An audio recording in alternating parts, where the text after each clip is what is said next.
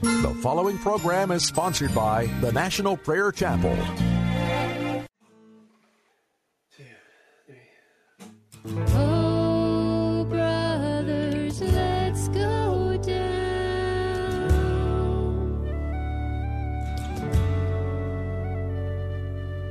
Oh, sisters, let's go down.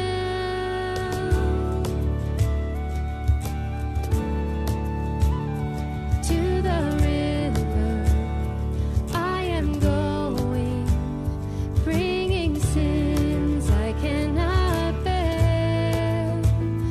Come and cleanse me, come forgive me. Lord, I need to meet you there. As I went down in the river to pray, studying about that good old way. As I went down in the river to pray, studying about that good old way. As I went down in the river to pray, studying about that good old way. And who shall wear the robe and crown? Good Lord, show me the way. Oh, brothers, let's go down.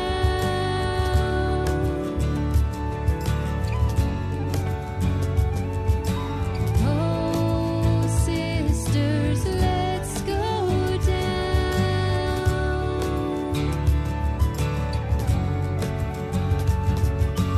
Oh, sinners, let's go down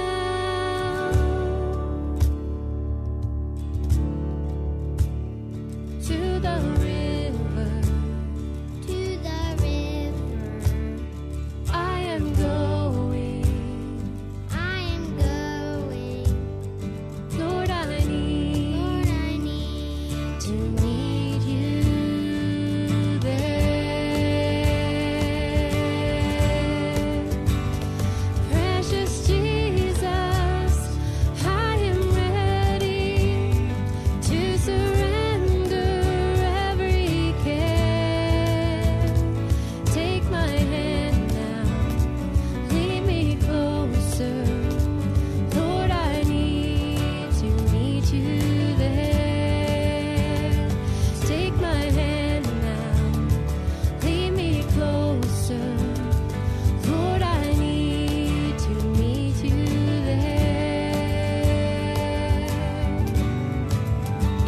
As I went down in the river to pray, studying about that good old way.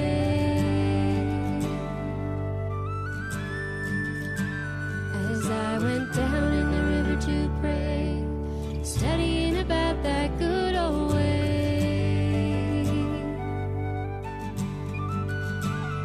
As I went down in the river to pray, studying about that good old way.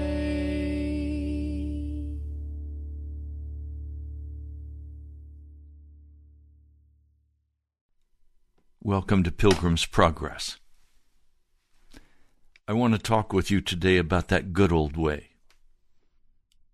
Now, I'm not going to try to prove anything to you. I'm going to simply share what the Scriptures say. And it's up to you to decide what you choose to do. But if I could tell you how to open a gateway, a spiritual gateway into your life that would allow God to come in and totally change your situation, would that interest you? Many years ago, I was on a field trip from a high school, and I came to Washington, D.C., to a college. And when I walked on the campus, I got off the bus. I was a high school senior, just full of all kinds of myself. I walked onto that campus. But to walk onto that college campus, I had to go through an arching gateway and above it was written, Gateway to Service. And as I walked onto that campus, through that gateway, the Holy Spirit spoke to me. And he said, you just walked through the gateway of service, and your service will be here in Washington, D.C. Now, I chose to go to that college, even though it was not the best college I could have chosen. In fact, in many ways, it was less than what I would have desired. But I went to that college because I knew that God was calling me to Washington, D.C., and I was a country boy, and I needed to learn how to minister in this great city. I considered myself an ugly, uncouth farm boy. Well, all of that changed as I entered through that gateway. My question was, are you interested in giving God a gateway where He could enter into your life and begin to transform what happens in your life in very real terms? I'm going to share that gateway with you today. Please listen to the entirety of this broadcast. It will be well worth your time. For today's message will transform your life if you will but listen and act on what I'm sharing with you. Again, I'm not going to go through all the passages as a proof text. I'm going to talk about a spiritual principle. And if you will exercise this spiritual principle, your life will be transformed by God, because it will provide an opening for God to step through.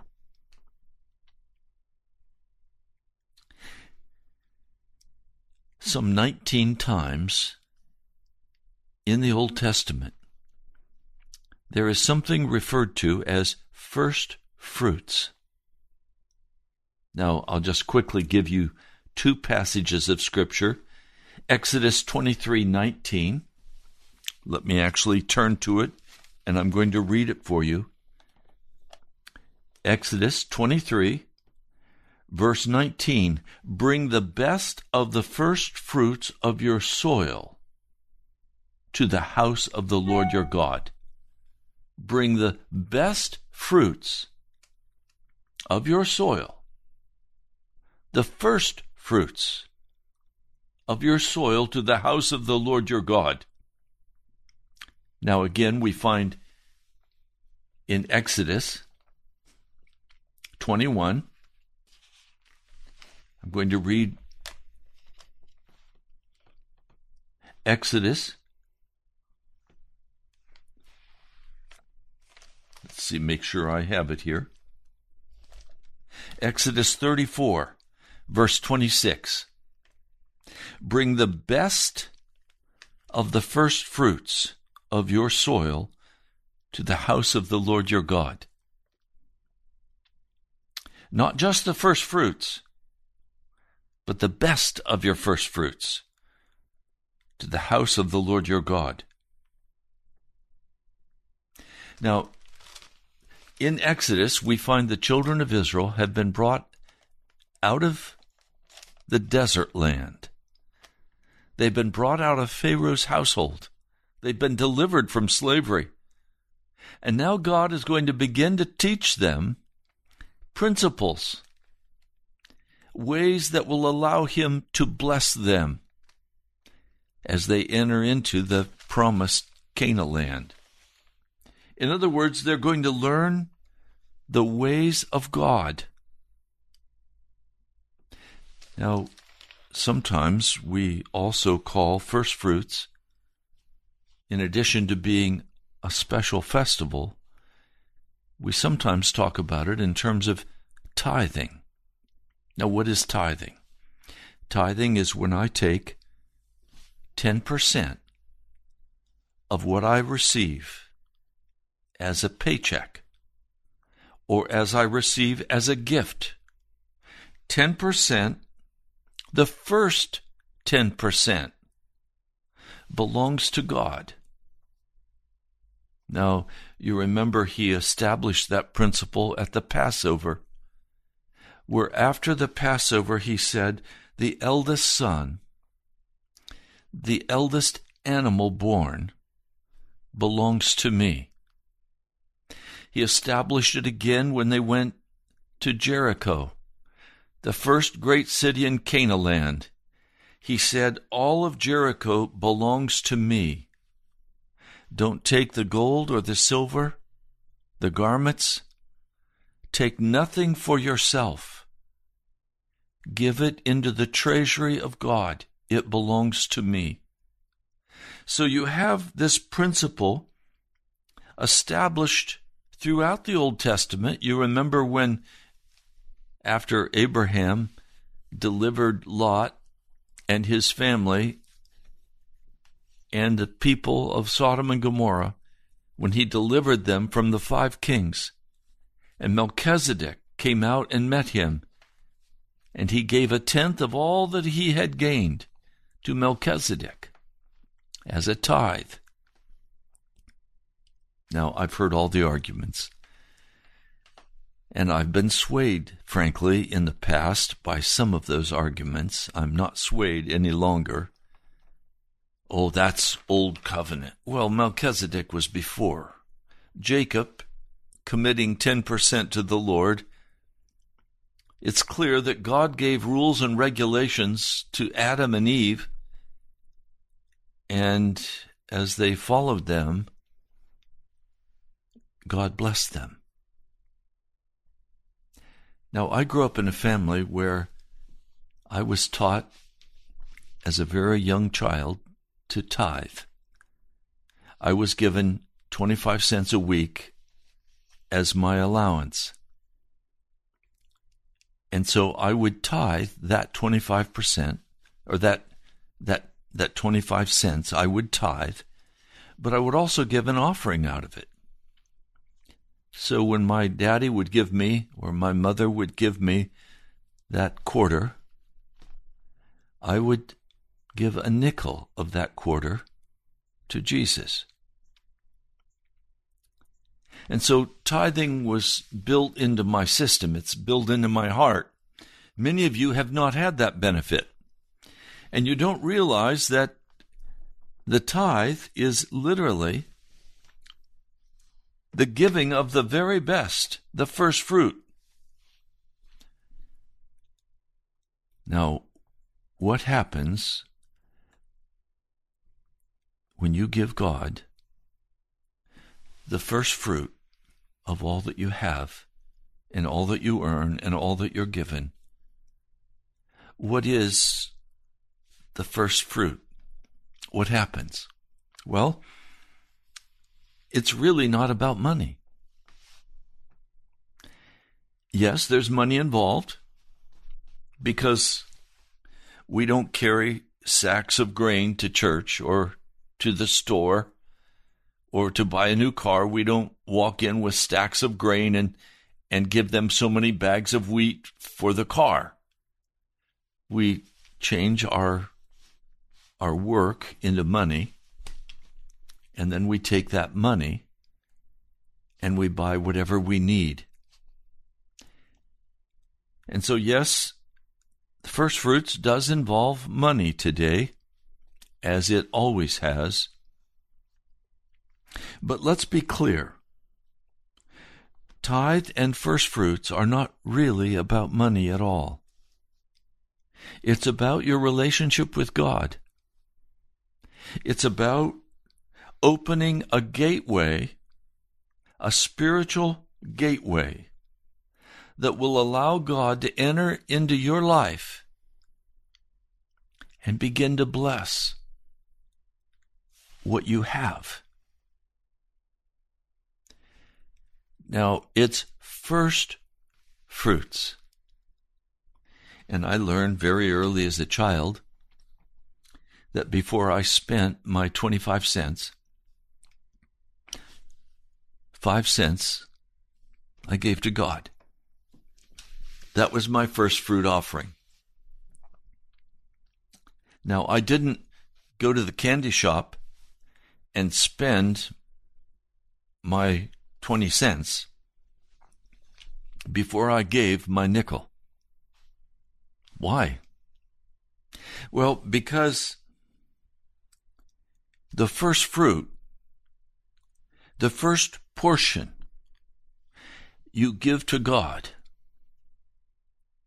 And as you give that first portion to God, that allows Him to enter into your life and begin to bless the 90% that is remaining. Now, let's say you sit down and you do your bills, and then there's enough money left to give your tithe, and so you write a check to your church or to wherever you receive your spiritual direction. You write that check to them. Well, who did you write your first check to? You write it to your mortgage company or your landlord? Then you gave them the first portion. And symbolically you are saying, my house mortgage or my car payment or whoever you wrote the first check to is more important than God. And you gave God what was left. Maybe it was 10%, but you still gave Him what was left. Please, I'm not talking about money. I'm talking about something that is spiritual and real. I know one person who every week, about the same time, will send a sum of money to the church. I'm very grateful that this person chooses to do this. But I'm also very concerned for them because I know that is not the first place they pay. And so they are giving their blessing to their landlord or to their utility bill or to their car payment. And your car payment can't bless the remaining 90%. Your mortgage company can't bless the remaining 90%. You give the first to God because He's the one who comes then and blesses all that remains. I've experienced this time after time after time. He is always faithful.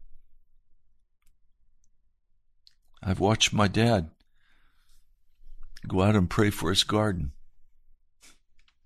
and claim the promises of Malachi that the cankerworm will not destroy his field. I've watched my father stand on the promises, and I've watched God answer and honor his prayer because he always brought the first fruit before the Lord. And that opened a spiritual gateway where God could step in. If you give God the last part, yes, you've obeyed, but you will not receive the blessing. Now, please understand, there are principles at work that are always going to function. And when you give God the first portion,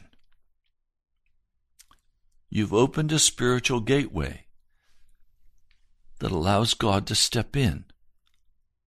Now, let's establish this on a spiritual basis so that you can truly understand what I'm talking about.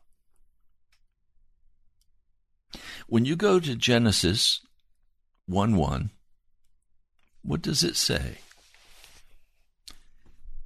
In the beginning, God. In the beginning, God created the heaven and the earth. When you go to the Ten Commandments, what is the first commandment? Do you remember? The first commandment is very clear. Thou shalt have no other gods before me or beside me. In other words, there is a basic principle that we have to establish if we want God's blessing, and it's a fundamental principle.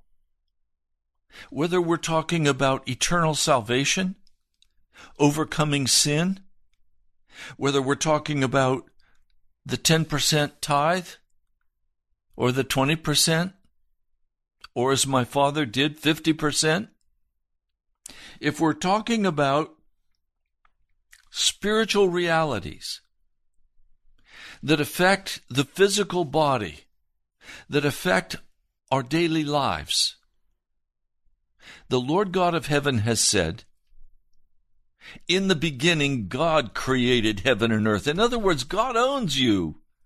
He owns the world. It's like the man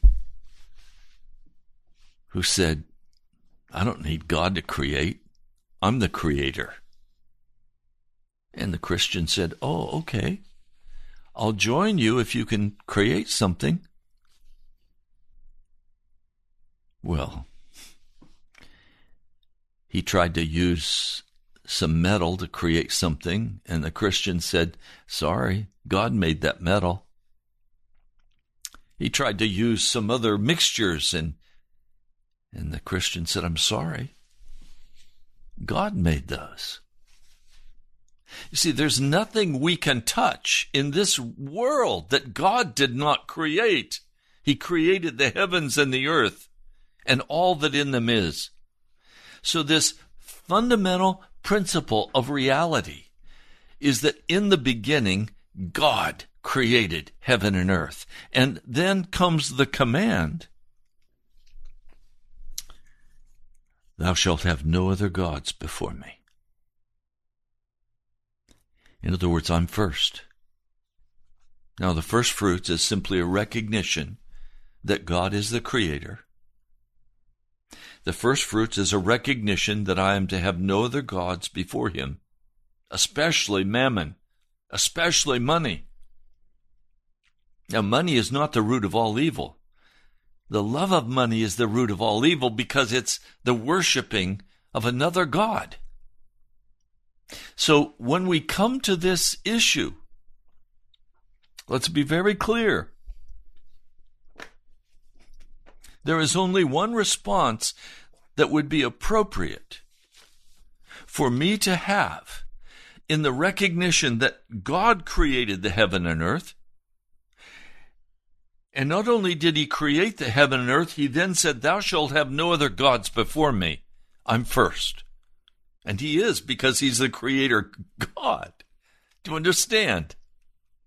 If he's the creator God,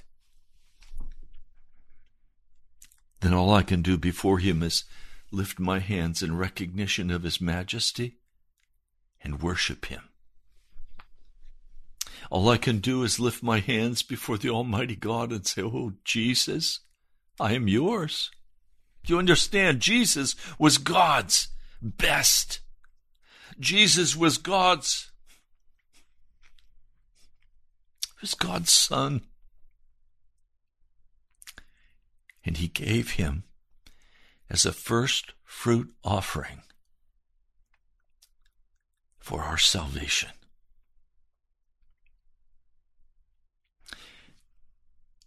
And so God comes and he says, bring your first fruit. Bring it to me. Now, he's not just talking about money. He's talking about your emotions. He's talking about what you own, your car, your house, your, quote, stuff. It all belongs to God. Now, there are those who say, oh, I don't believe in tithing. And in the New Testament, it talks about giving generously. Yes, it does. Because in the New Testament, the principle is given to us that all that we possess belongs to God.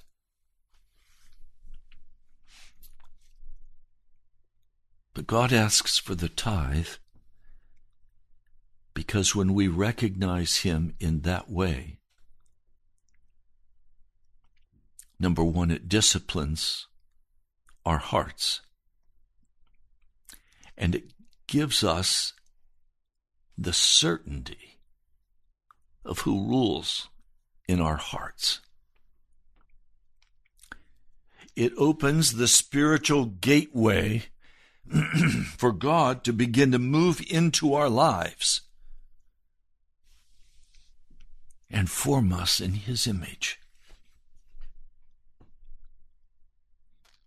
If I give in the recognition that everything that I possess belongs to God, and so I'll give as I'm prompted, I'll give as I choose, it's very, very slippery slope. It's very easy in that setting to say, I'll write my rent check, my mortgage check first. I'll write my car. I'll write the necessities of my life. And I'll give God what I can give him when I can give it to him, because it all belongs to him anyway. Oh, that's a wicked heart, my brother.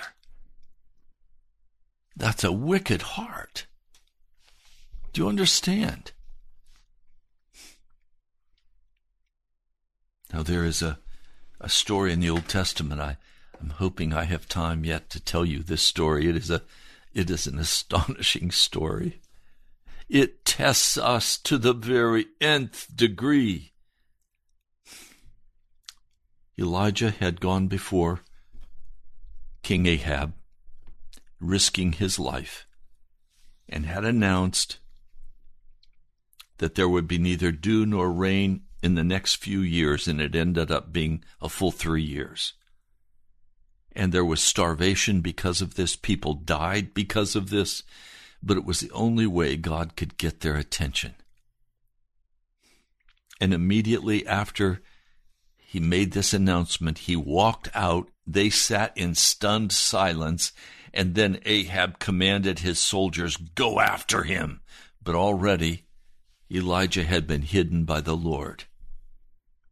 The Lord sent him to a place no one would have looked for him and no one would have suspected, to the Kerith ravine east of the Jordan, and that's where he stayed. And the Lord sent ravens to bring him bread and meat in the morning and bread and the meat in the evening, and he drank from the brook.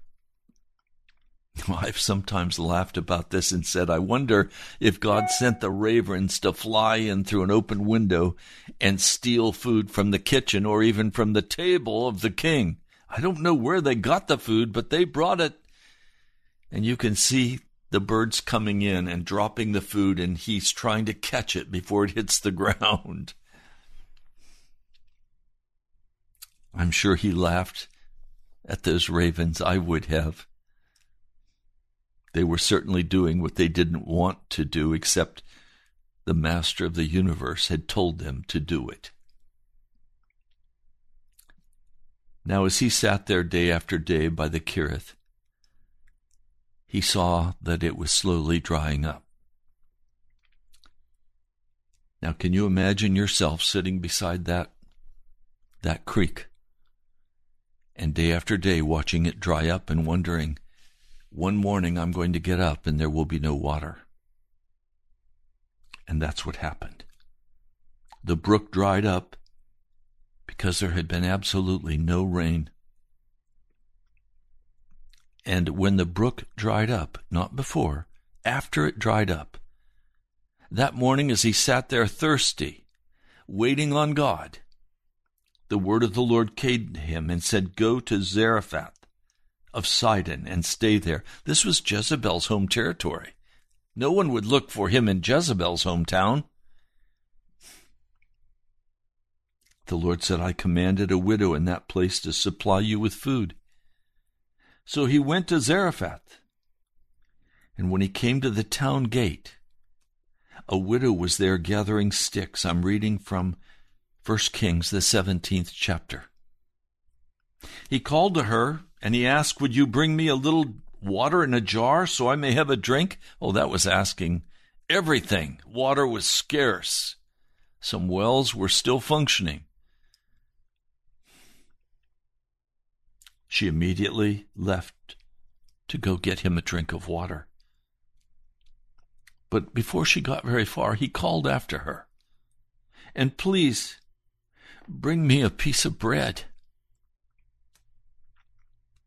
She turned and she called back to him, "As surely as the Lord your God lives, I don't have any bread. Only a handful of flour in a jar and a little oil in a jug. I'm gathering a few sticks to take home and make a meal for myself and my son, that we may eat it and then die." This woman was hungry. Her son was hungry. And they knew that they faced imminent death because there was no food for them. They had watched as others had died, I'm sure. And now it was their turn. They had no provision.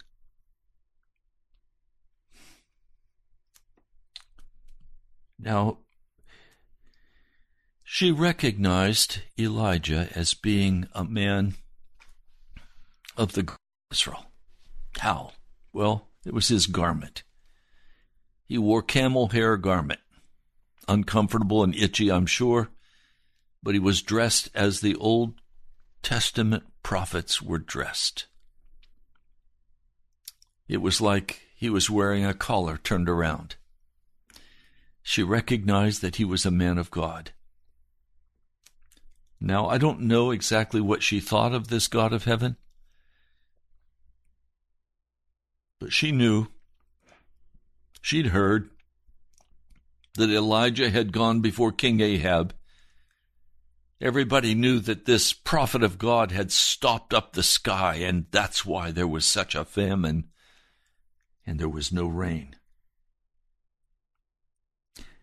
She knows that she's at the point of death. She is weak. She's probably very, very thin. She and her son are going to die. And Elijah says to her, "Don't be afraid." She's terrified. She's facing death. And Elijah says, "Don't be afraid. Go home and do as you have said, but first make a small cake of bread for me from what you have, and bring it to me, and then make something for yourself and your son." He is asking her to participate in first fruits. He is asking her to put the God of heaven ahead of her own starvation. Now she faces a most difficult task. Shall she give to this man all that she has, this man of God? Shall she give to him all that she has and face death even sooner? Or shall she give to him what he has asked for? For this is what the Lord, the God of Israel, says: "The jar of flour will not be used up, and the jug of oil will not run dry, until the day the Lord gives rain on the land." So now she's faced with this very difficult decision. And some of you listening to this broadcast say, "Pastor, I don't have enough money to pay all of my bills. I'm robbing Peter to pay Paul. And you're saying to me that I should give a 10% tithe first to God." As one man said to me, "Pastor, if I give a tithe, I simply lack that much money, and God's not going to do anything about it." Wrong. Wrong. If you do not pay your first fruits to God, if you do not give to him the tithe, if you do not give to God your offering first, the doorway of God's blessing in your life is sealed shut. Some of you are deep in debt, and you say, "Pastor, I can't afford to do this." I would say to you, you cannot afford not to do this. And it all comes back to this fundamental question. Who created the heavens and the earth? Who said, "Thou shalt have no other gods before me"? Is your survival your God? Is your mortgage payment? Is your rent payment? Is your car payment? Are these things, these utility bills, are they first before God? If they are first before God, if your debt is first before God, then you are responsible for them. But if you do as I have done, and you lay before God all that you owe, and you repent of going into that debt because of your own pride, your own desire for your lifestyle, if you will lay that before the God of heaven, and you will repent of entering into that debt, and you will covenant with him that you will bring to him the first fruits, the best fruits of your labor, and you will place that in his hands,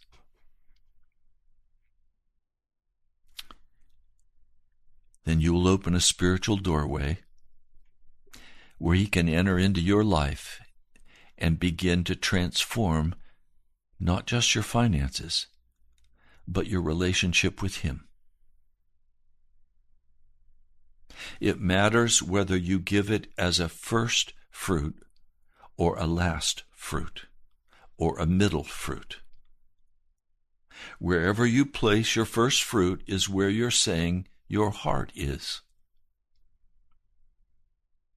It's what you worship. It's what you believe will keep you safe. And Elijah is saying, give to me, as a man of God, the first fruit,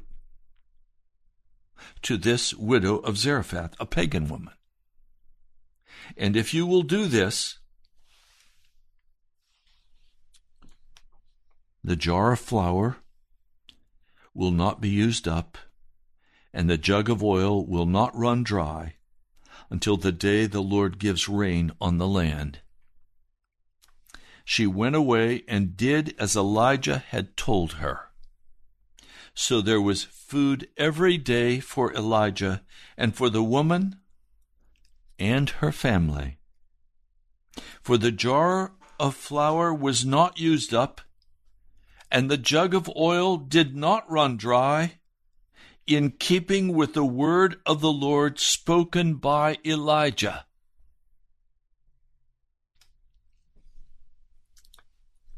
The word of the Lord came very clearly.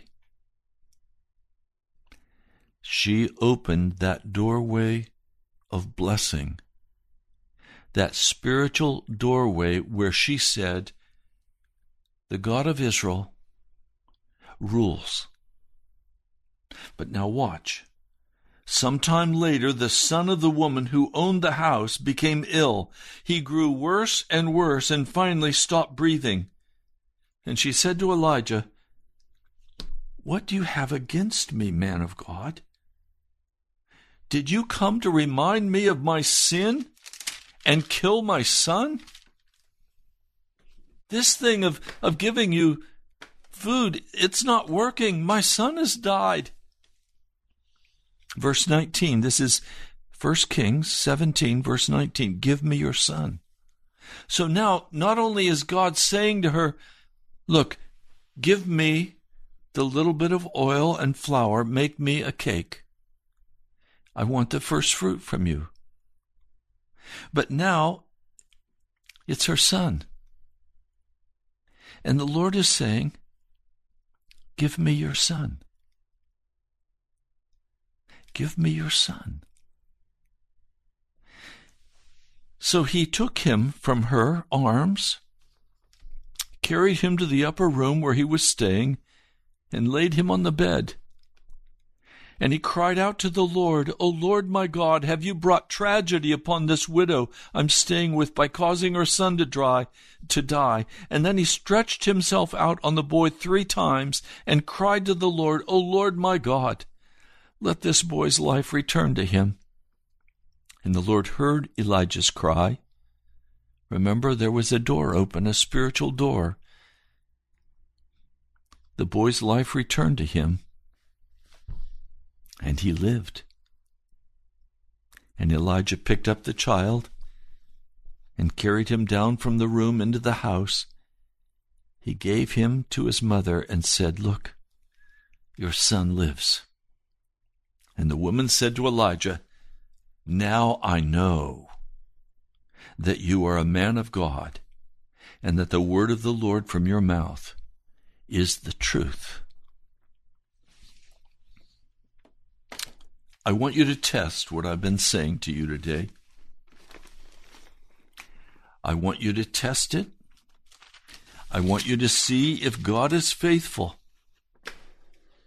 If you will open that door, that gateway of spiritual life, by making God first in your life, before the desires of your heart,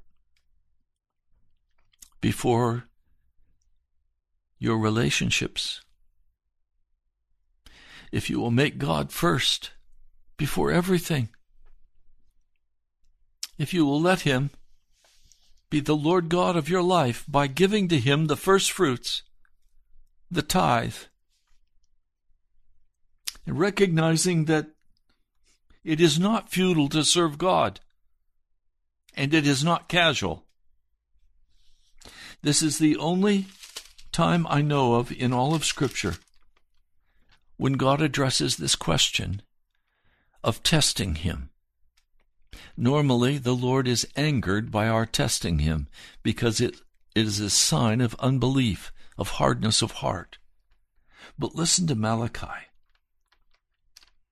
I'm going to read to you chapter 3, verse 10. Bring the whole tithe into the storehouse, that there may be food in my house. Test me in this, says the Lord Almighty, and see if I will not throw open the floodgates of heaven and pour out so much blessing that you will not have room enough for it. He's talking here about much more than money. He's talking about your happiness, your health. He's talking here about your well-being. He's talking here about the love of your life, your children, your wife, your husband. He says, I will prevent pests from devouring your crops, and the vines in your fields will not cast their fruit, says the Lord Almighty. Then all of the nations will call you blessed, for yours will be a delightful land, says the Lord Almighty.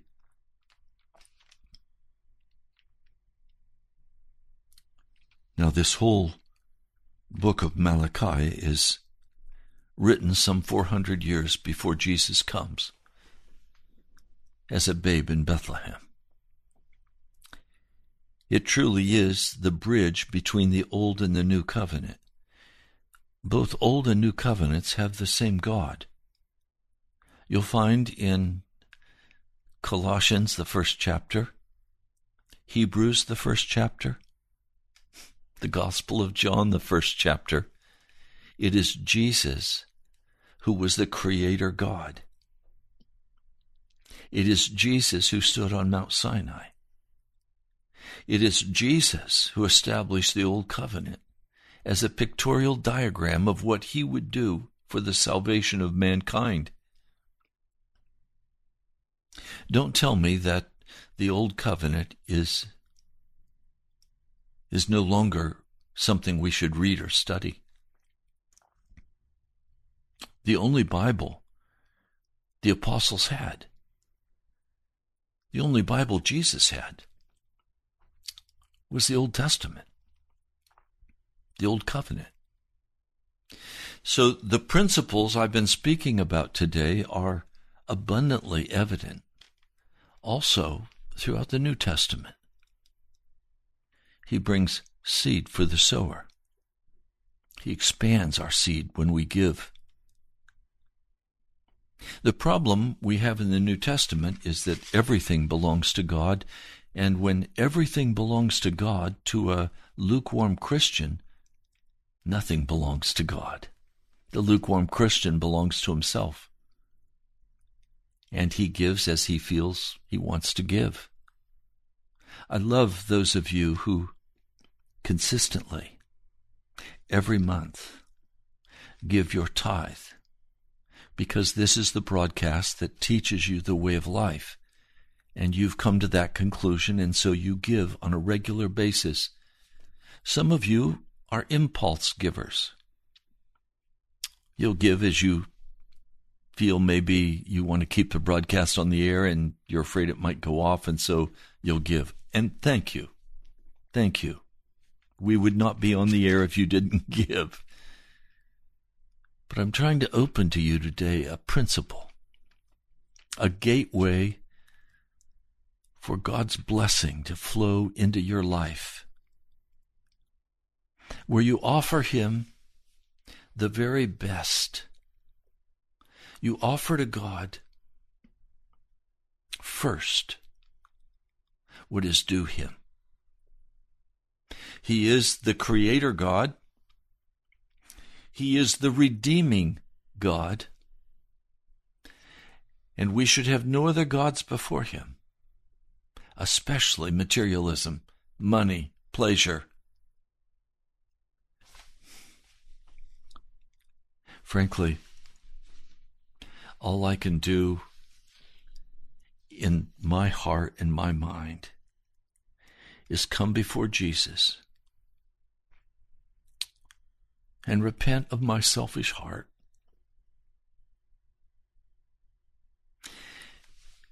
and totally give myself to Him.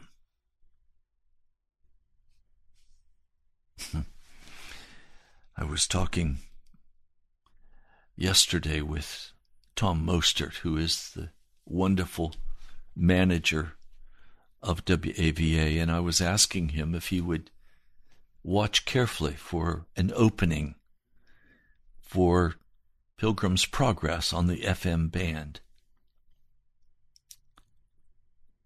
And I said, I'm praying for a specific time.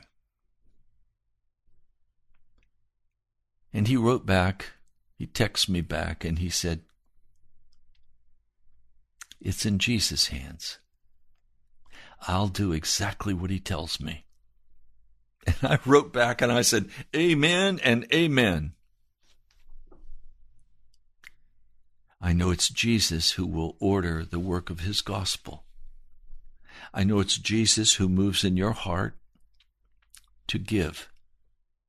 I know it's Jesus who directs the steps of my life, the relationships I have with people, my health, my strength, my plans for tomorrow. I don't make plans without prayer. And I don't make plans without totally submitting to the Lord Jesus Christ. I don't buy things without first praying and asking the Lord what His will is. Very quickly, He'll make it evident to me. So, I had a question yesterday about a financial issue, and I took it to the Lord. And the Lord answered me and said, no, don't move forward with that yet. Okay. Thank you, Jesus. You're in charge. I'm not. So I come telling you, I have a spiritual door open that allows Jesus to enter into my life, because all that I have, I've given to Him. I honor Him by giving the first fruit of everything that I received. And I honor Him by giving all that I have, time, energy, money, friendships. I trust Jesus to manage my life.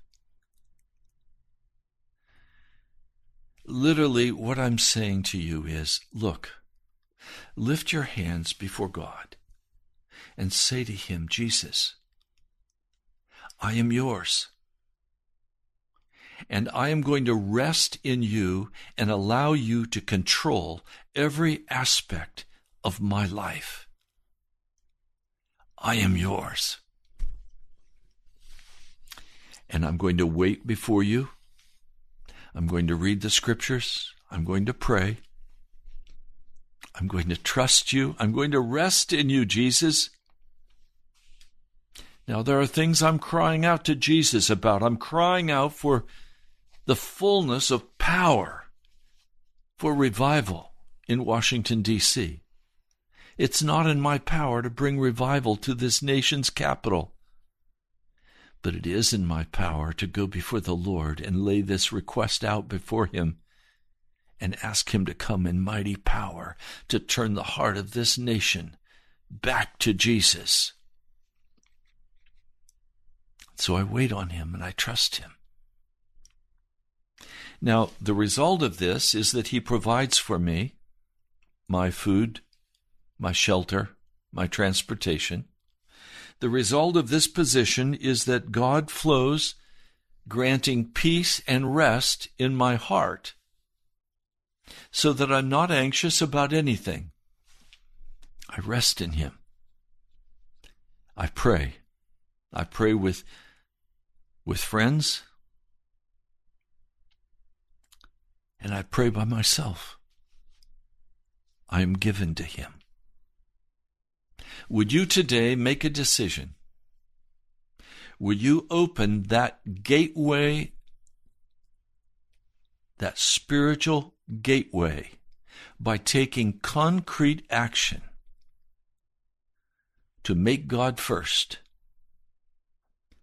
and to submit to him and to bring to him the first fruits of everything you receive? Test God and see what he'll do for you. Well, that's all the time we have for Pilgrim's Progress today. You can write to me at the National Prayer Chapel, Post Office Box 2346, Woodbridge, Virginia, 22195. That's the National Prayer Chapel, 2346, Woodbridge, Virginia, 22195. You can also go online to nationalprayerchapel.com, and you can find there the broadcast from today. It'll be uploaded tonight, both in YouTube and also in podcast. Go and listen again. And also, you can give online. Thank you, my brother and my sister, for walking with me. I love you. I'll talk to you soon. His glory with great joy, with great joy, to the only God, our Savior, through Jesus Christ our Lord, to the only God, our Savior, through Jesus Christ our Lord.